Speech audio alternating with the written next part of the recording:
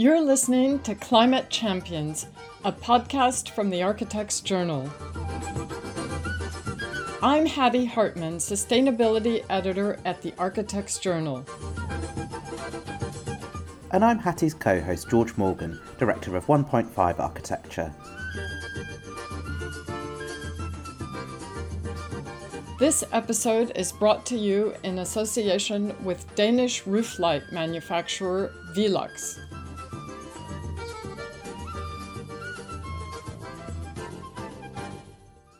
When you get students in a room and you start to ask these questions, how much agency do you have? What is holding you back? What would you like to see change in the design studio? You just get some incredible answers. They want to discuss this. They don't just want to be set a design brief, go away and give me a pretty thing on the wall for the end of year exhibition. And a curriculum that doesn't empower them to feel like they can change the world is a curriculum that is failing.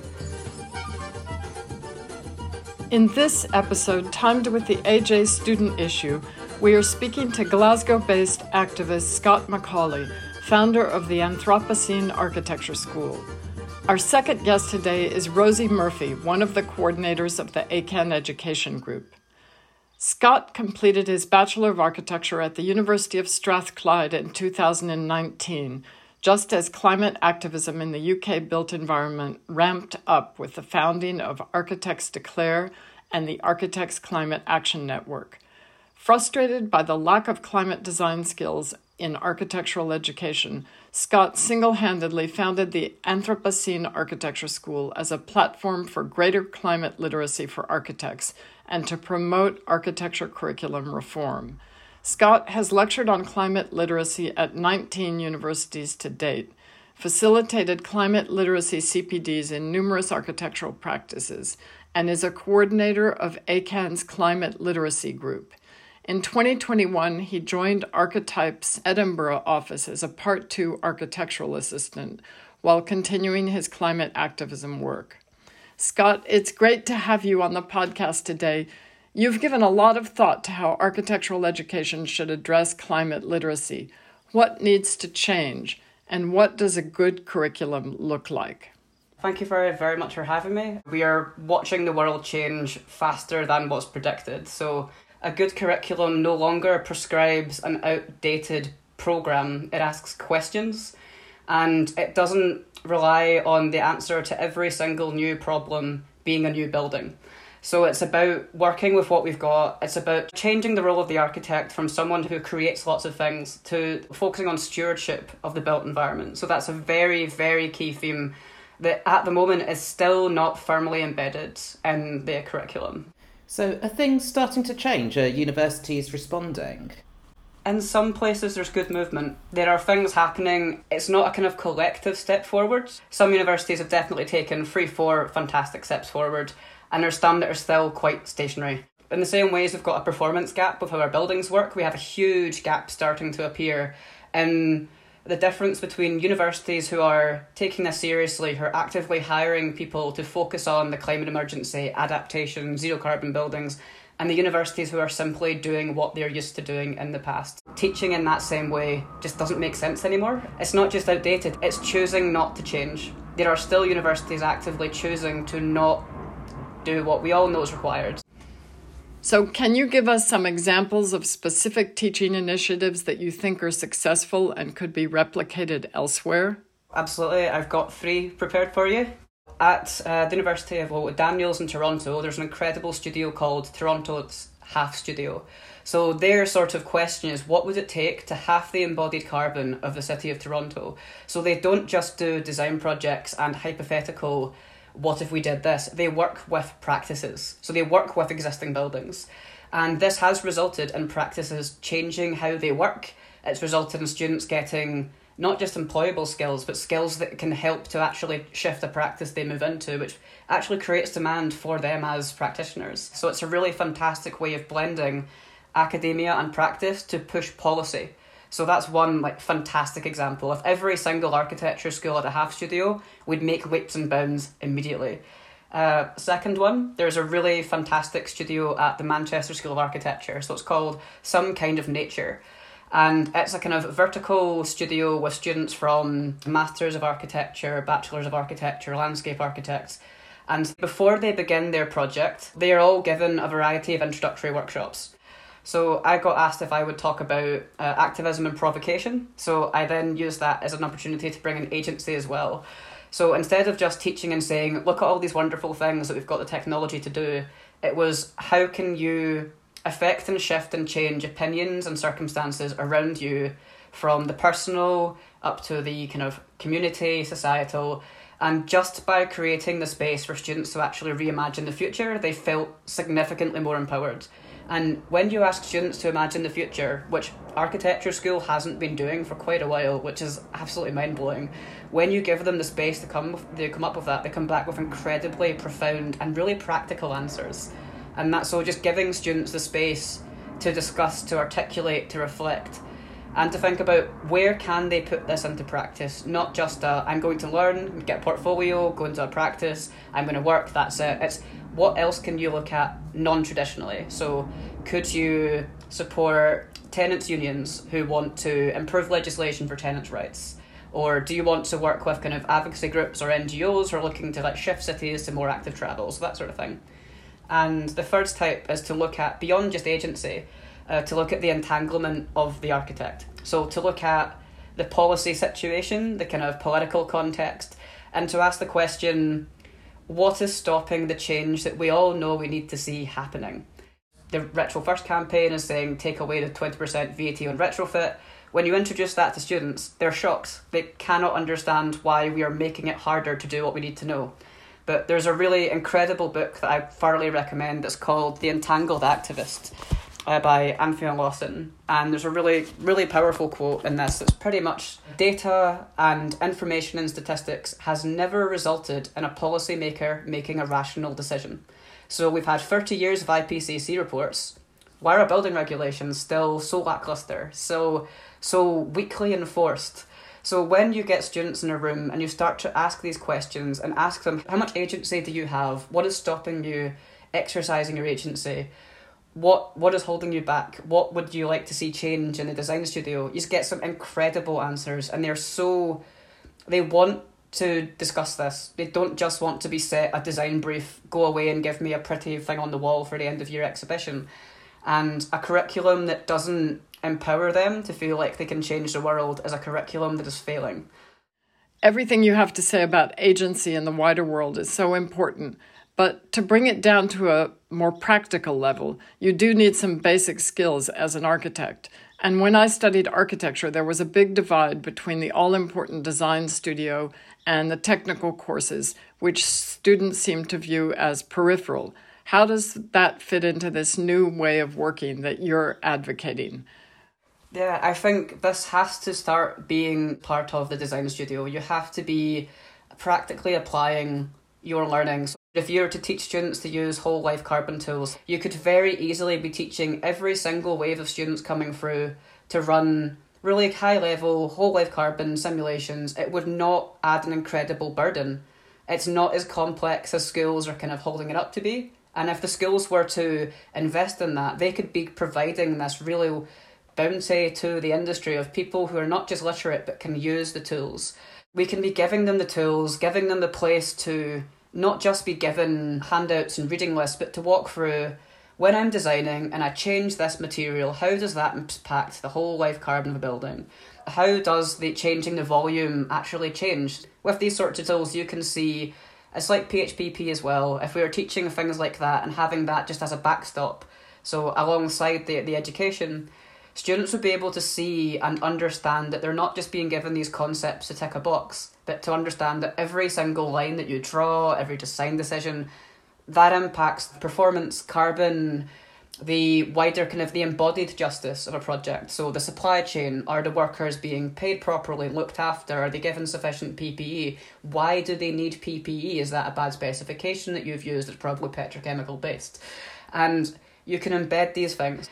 We need to start applying it. So if that means we start doing tutorials blended with seminars where there's discussion, or we're teaching how to use these tools, not just as this is me standing at the front of the room clicking some slides. It's an actual standing around a computer and seeing it used on a live project, blending the educational with the practice. So having lecturers who are people who do this in practice, who are up to date with the latest tools, and that blends really, really nicely. And we need to start looking at how are we preparing the tutors for tomorrow. It's not just the emphasis on the young generation. Like, the young generation are not cannon fodder to pick up the slack of what's been left on the floor for quite some time. It's starting to recognise that this curriculum has to invite the tutors to learn at the same time. Yeah, well, the upskilling of tutors is a big issue in a field that's changing so fast. And tutors might not know that much about sustainability, or their understanding might be out of date. There's an issue of upskilling the tutors, but also, as you were saying, about having the right attitude, instilling an idea that the students should be able to, try and change the world. Yeah, it's a lot of it when it comes to the tutors. I think the schools of architecture have a responsibility to give that CPD, to pass on that education, to create the opportunities for the tutors they are hiring to learn these skills. It's not just a case of, we are here to tick the boxes to say that you've done the learning outcomes according to a design brief that hasn't changed in 5 years. It's how can we ask better questions? Like, I would really advocate that students should be taught to ask better questions instead of writing manifestos. Because we've had enough of manifestos. We've had them for decades, and many of them haven't been that great. They've been a bit kind of blind to the reality of how the world works. But if students can start to ask these questions, and instead of just saying, okay, I've been asked to design a school, stepping out for a bit and saying, okay, so I've been given this site. How is the construction of a building on this site going to affect the local residents? So there's a really fantastic tool that anyone can use called Right to Know, and it was developed by the Centric Lab, who are a neuroscience studio who use data to inform environmental health decisions. And this tool, Right to Know, you just put in the postcode of whatever your site is, real life, hypothetical, design studio, and it tells you the pollution impact of that site. So the light pollution, the overheating potential, sound pollution. It talks about deprivation as well. So it's also recognising that where we put buildings affect the people that live there. They are not just a kind of imaginary number. And it comes down to attitude. Instead of saying we want a library in a town that has this many rooms, that teaches this many students to ask and say, well, there's an empty building that's not on this site. I'm going to use the empty building instead, because where you've told me to put this building doesn't actually make environmental or social sense. So it's also preparing students to, and not to say argue, but to question, to ask, are we putting this in the right place? So question the brief, not just the kind of shouting down like everything has to be environmentally driven, but just asking those questions. So, and having tutors that are comfortable being asked questions, that are not wanting to like imprint their style of design or their attitude to architecture. So instilling an openness, and tutors should really imagine themselves as the facilitator of the student's education. You're creating the space for them to have discussions, for them to investigate new things, for them to do research. You are not there to create another you. You're there to give these students the space to ask questions, to challenge what already exists. And if you disagree with them, that's totally fine. That can come up in the discussion. But you disagreeing with a student should not be what decides whether they pass or fail. And that has been the kind of background culture in architecture schools, because students are afraid to challenge tutors based on the fact that they feel it impacts their grades. So there really has to be a cultural transformation that welcomes students who want to question how are things working, and not just setting design briefs that are the same one you've copied and pasted from the year before. On the sort of subject of the culture of studio, the recent report on bullying at the Bartlett has shone a light on the way that design can be taught in architecture schools. In many of the schools, a lot of the teaching is extremely esoteric, with little relation to the actual practice of architecture. So does a focus on sustainability and the real-world impacts that a building can have offer a way to reframe the teaching of architecture and move away from protecting the prestige of tutors? Oh, absolutely. So it's what's really fantastic about looking at the sustainability is it brings in the social component. If you have the opportunity, I would thoroughly recommend watching all of the recordings from Retrofit Reimagined in Birmingham. It was this fantastic festival of retrofit that didn't just talk about retrofit as a technical aspect, so it talked about it as a social one and as a civic and community one. So when we teach sustainability in architecture, unless you're giving students that social context, that cultural, political framing, they are latching on to technical solutions. So there are lots of students who are going to dive straight for passive house training, and without that wider grounding, everything looks like a nail if you've only given them a hammer. If you only teach students how to do passive house, they are not being given that broad, holistic climate literacy that involves materiality, that involves the social aspects, that involves the cultural intricacy of every single site, every community you work with. If you're going in thinking, right, everything I have to do has to be to exactly this metric, it's not going to help. Lots of architecture students are being taught in such a way they believe the only thing they can apply that knowledge to is architecture, and that's fundamentally wrong. The skills you get given, you can look at things in a totally different way. You're given a way of looking at space. You're a nexus point between a design team. You're not just someone who's there to pretend you designed your building on the back of a napkin with some watercolour paintbrushes that just happens to be beside you. The practice of architecture has to change as well. It's not just the case of slightly tweaking the performance metrics or prescribing a one-size-fits-all, everything has to be this exact way. It's that cultural transformation. It's really giving people the space to ask questions, to also to unpack and really disentangle some of these traditions that architecture school has got bogged down in. But it's still running because that was the way the people who taught were taught. And it's not an excuse to say that because I was taught a certain way, I'm going to teach these people this way. That's not acceptable anymore. We know there's the main mental health impacts, there's the culture of overwork and burnout not being fully cared for, and it's using kind of the practice of sustainable, environmentally conscious architecture could totally transform that. And also opening up what it means to practice architecture. So not just having architects teach students, having it multidisciplinary, even transdisciplinary as possible. Just having as many different disciplines, like every architecture student should be learning from structural engineers, should be speaking to kind of eminent year mechanical engineers. We should be listening to builders. Landscape. Yeah, we need to have this. We need to have ecologists. We need to have the people that work the land, that do the work, the people who lay your roof, who build your wall. You need to understand that this is not just a totally detached thing that happens in isolation. It's celebrating the interconnectedness of the construction industry.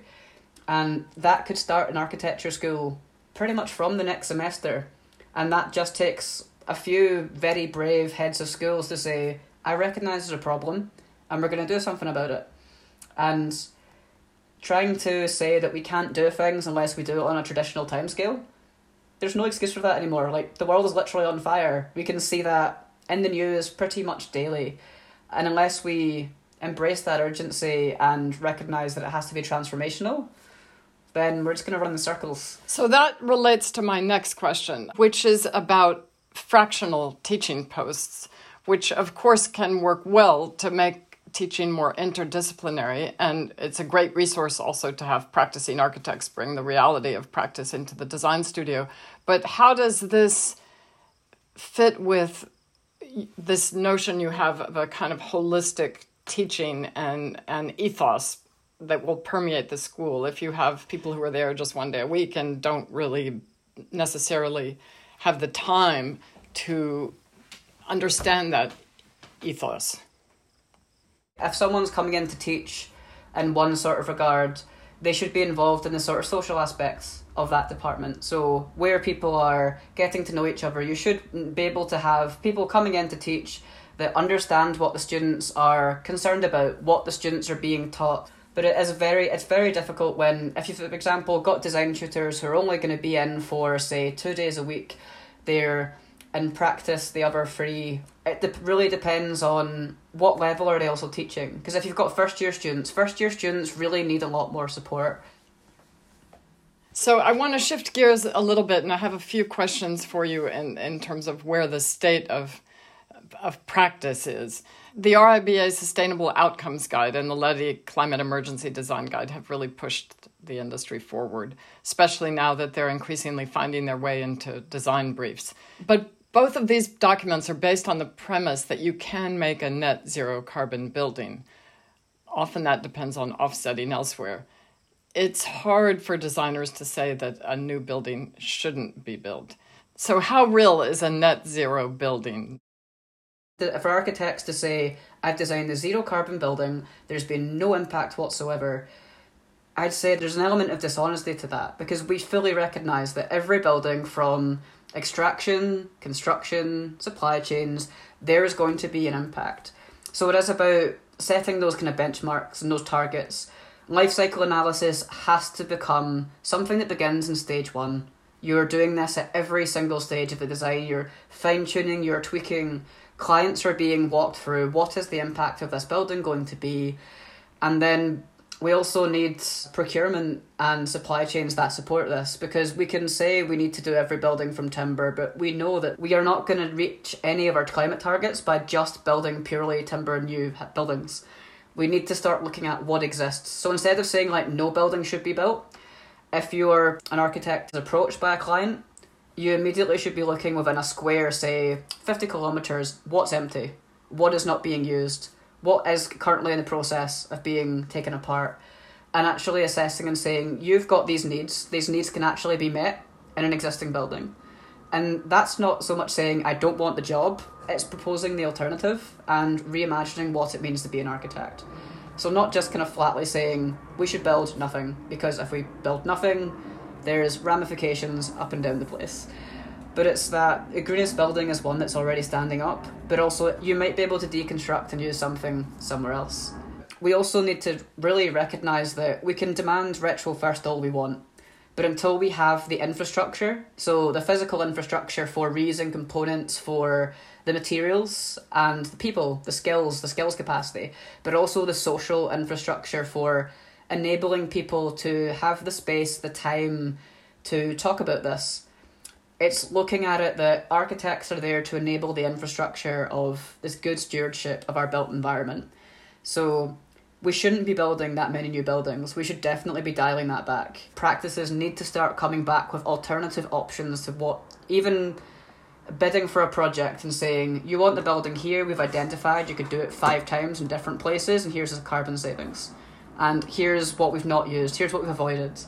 Yeah, I guess another aspect of that is the transport impacts. The cars, their fuel, the infrastructure, that's similar to the impact from buildings, but the sort of frameworks for sustainability usually ignore this, whether you can really have a sustainable building that you need to drive to. You're very right about the transport infrastructure. So the way we have been designing for 50, 60 years has been designing in the dependency on the car. So it's been designing in a dependency upon fossil fuels. And that kind of the wider infrastructure is something that, as architects, I don't think we question enough. And I think that has to come into architectural education. But just, yeah, it's the infrastructure for retrofit we don't yet have. We don't have the skills capacity, we don't have the workforce yet. And it's such a huge opportunity for the kind of concept of a just transition. So transitioning to a greener, more equitable, more sustainable society in a way that puts the communities who have felt the impacts of climate change the most to the top of the queue again. Their needs are being met, and you're looking after the workforce, and it's all about caring and that kind of the empathy with the rest of the world and what is going on and what needs to be done. So Scott, you set up the Anthropocene Architecture School to plug the gap in what's being taught. Can you explain to our listeners what it is? So really, to introduce the Anthropocene Architecture School, it began as a provocation. For the Architecture Fringe, you had to offer a provocation in 2019 based on in real life. So my provocation was, architectural education in the face of climate change has become effectively obsolete. And nobody disagreed with me. I expected lots of kickback. Everyone just agrees and asks what's next. So the Anthropocene Architecture School developed from a provocation into really a facilitator of spaces. So I kind of took it to the Edinburgh Fringe, we did some workshops, then started getting invited into practices, invited to universities. So it really just became an incredibly agile teaching infrastructure. So sometimes I would put together studios with professionals, experts, consultants, and we would teach students using their projects as an armature for sustainable design education. being climate literate is about a mindset as much as it is a kind of a list of competencies and skills. It's really, I defined kind of climate literacy a while ago as part of the kind of Cost Restore project, and it's a pragmatic understanding of the impacts of climate change upon what you're doing and the opportunity of what you're doing to positively respond. So it's not just a kind of a metric of I am 7 out of 10 good at this one. It's I'm prepared to admit I don't know, and I know who to ask. It's as much knowing who to ask as it is to doing it yourself, because it's not always going to be done by one person. And that's something that in architecture I think is incredibly healthy to advocate for, because we cannot do it all ourselves. We're going to have to involve the entire construction industry and people who've got the skills we don't. So it's many different things. Scott, there are different kinds of activism, making demands on central or local government, or making a change yourself in the way you practice and the things you influence. And you've been quite active in Extinction Rebellion, and you've said that people have more power than they think they do. All of these big changes that we need, we have seen time and time again, the data and statistics has not been enough for our government to actually take the action required. But we've I've got an example in architecture, your impact per medium-sized project is over 190 times the impact of your carbon footprint. And that's across the board. So that's a huge impact you can have by improving one project. But in having more power than you think, it's also more power than we are told. We are not taught that we have the kind of power to collectively change the world, to change society, to change laws. We know that we wouldn't have the weekend if it wasn't for trade unions collectively acting. And I think we really need to recognise that our current system of governance and the way buildings are being regulated are not taking the climate emergency seriously in any way, shape or form. We know that every single time something is proposed for the built environment to make it better, whether that be zero carbon homes, it gets scrapped. We can't change a kind of societal system that is entirely dependent upon sacrificial lives, lands and communities to function, because that is how our current form of neoliberal capitalism functions.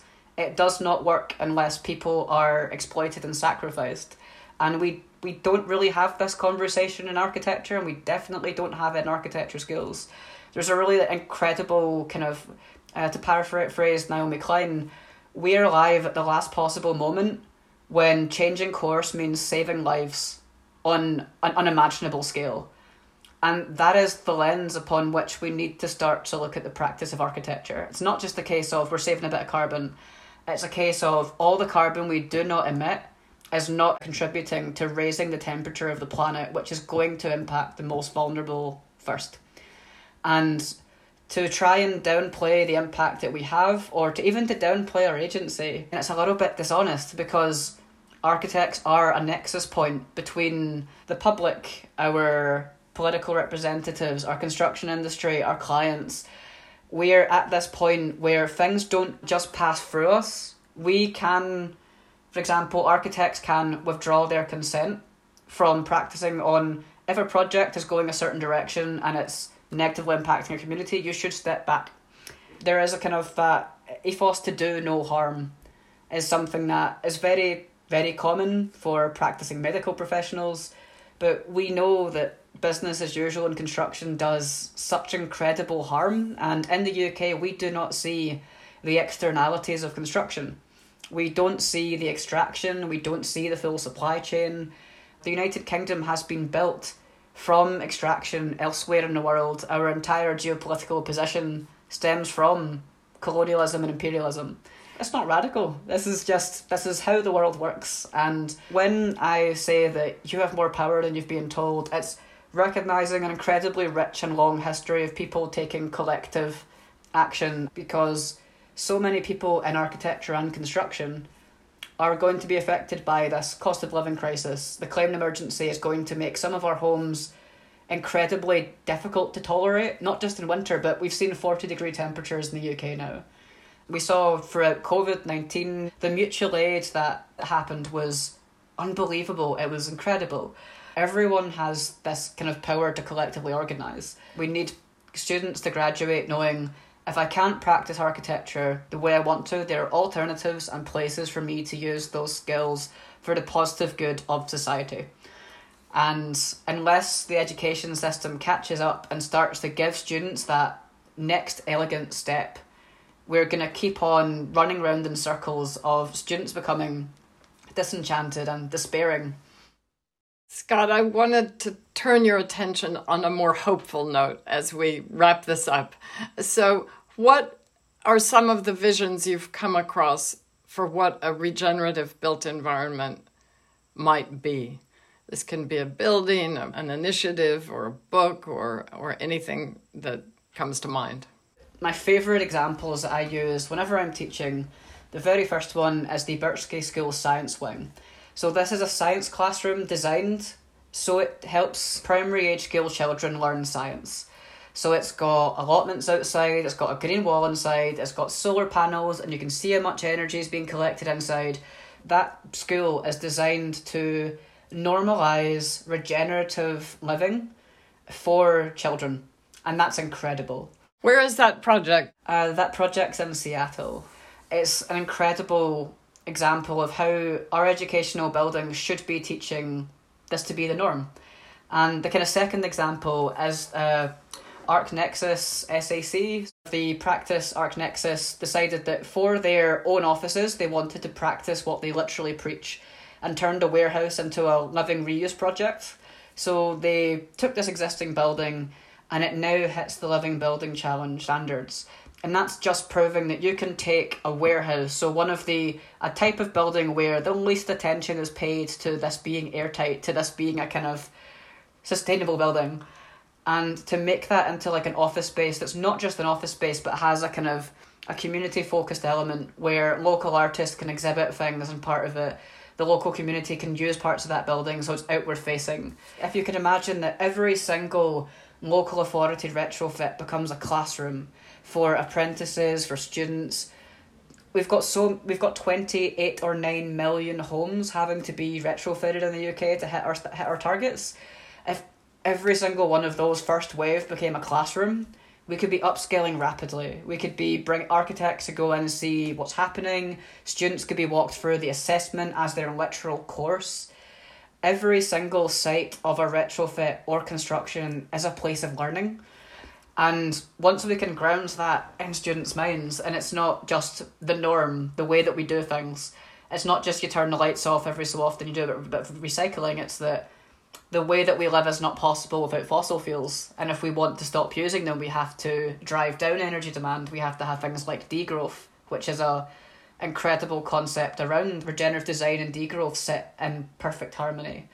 And that is something that we can start to advocate for and talk about, to bring into our work in meaningful ways, and not just as like a tick box or a concept, but really, how do you practice this? How do we share what we've learned? Thank you, Scott. It's wonderful to hear all that you have to say on this topic. Yeah, thank you. That was great. That was fantastic.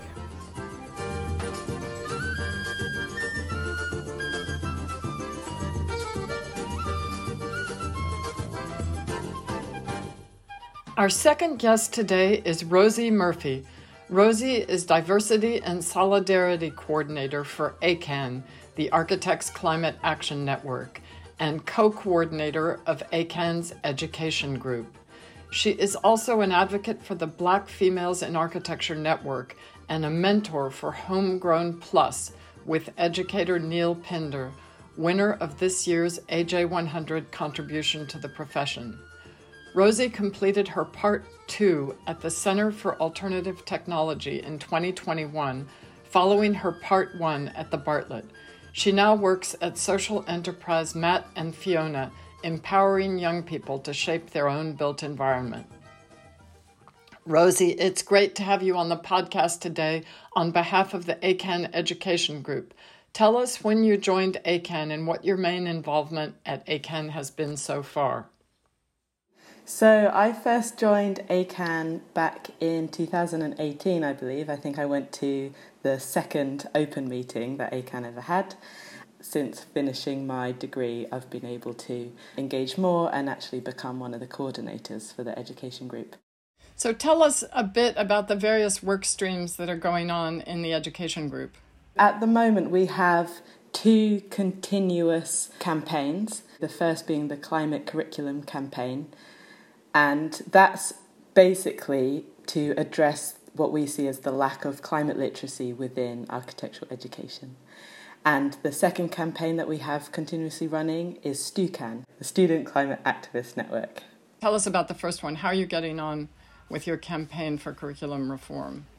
The Climate Curricula campaign started back in 2019, and in its first 2 years we've done a number of interactive workshops, and these were addressing tutor and educator upskilling. We've had discussions with the RIBA and the ARB and SCOSA, all together having a roundtable discussion. And we've also had open discussions with students supplying resources and the toolkit that we've since created. And one thing that we found in the education group is we're working with students and educators who are very much on an academic timetable. So energy sort of peaks and troughs as students graduate and move on and become employees in the work field or move on to other things. And since we come to the end of what is a summer of unprecedented temperatures, now is the time to be galvanising the next cohort of students and engaging them in sort of what the next sort of second wave of activism might be within the group. The toolkit is excellent and it sets out specific actions that students can take. Do you feel you can get traction with that now? I mean, how are you going to go about it? With the toolkit and with STUCAN, we were able to make a number of free online resources that are available to everyone to access. And they covered things like how to start a student group, how to complete a survey to find out what your individual university might need. And now we have the opportunity to learn from those first attempts and then either adapt, change, evolve those initial ideas for action moving into these next couple of years. Because there seem to be loads of these STUCAN groups operating in different universities. Roughly how many are there, and what are some of the initiatives of the particularly active ones? Yeah, so we've got currently 24 listed student groups all around the country. Some of the best initiatives are things like lecture series that were coming out of University of West England, Bristol, as well as a really early one that AA Actions group did with the Architects Declares movement, was a student forum, which was very much an initiator to a lot of the ideas that have happened in the education group. So you studied at the Bartlett for your part 1 and then you did the master's at CAT, schools with very different ethos and approaches. How do you think design for climate emergency can best be taught? Yeah, so my experience at the Bartlett, this was I graduated back in 2017, so at the time I was very frustrated at the disconnect that I was feeling between my sort of passion and connection to nature and then what I was learning in architecture school. And similar to lots of other people, since we've done the student survey back in 2021 with ACAN, I know that my experience was not unique. So I was on the hunt for a school that was more equipped to teach the technical aspects, but also sort of a holistic approach to sustainability.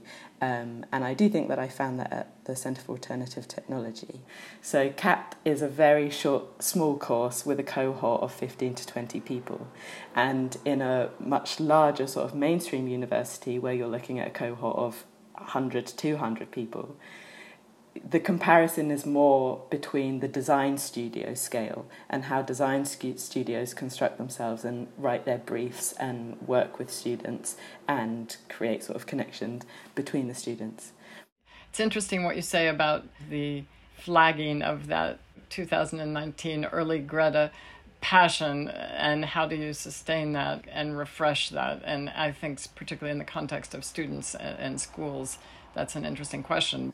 And I think I'm learning about sustainable methods of organising and restoring each other's energies as well through participation in ACAN, where I'm learning more about climate activism and volunteering and working in sort of non-profit organisations. But the knowledge is out there with existing climate activism groups, so it's not like we're having to reinvent the wheel. We just need to remember to use what knowledge is already there, check in with each other, set the correct boundaries for ourselves so we can continue the work and not get burnt out and exhausted. Thanks so much, Rosie. And to all our listeners, if you're a student or an educator and you're interested in joining the ACAN Education Group, you can email education@architectscan.org. That's education@architectscan.org. ACAN Education has an active WhatsApp thread and regular meetings. All ideas and experience welcome.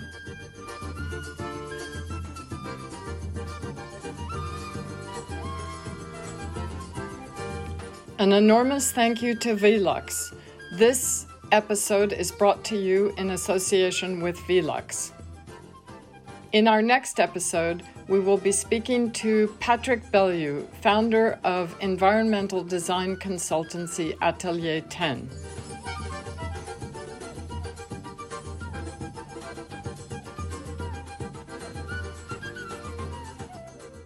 You can find the show notes for this episode at www.architectsjournal.co.uk/podcasts, where you can also catch up with all our previous episodes. If you're enjoying Climate Champions, please subscribe and do rate us on your favorite podcast platform. It helps people find us. Thanks.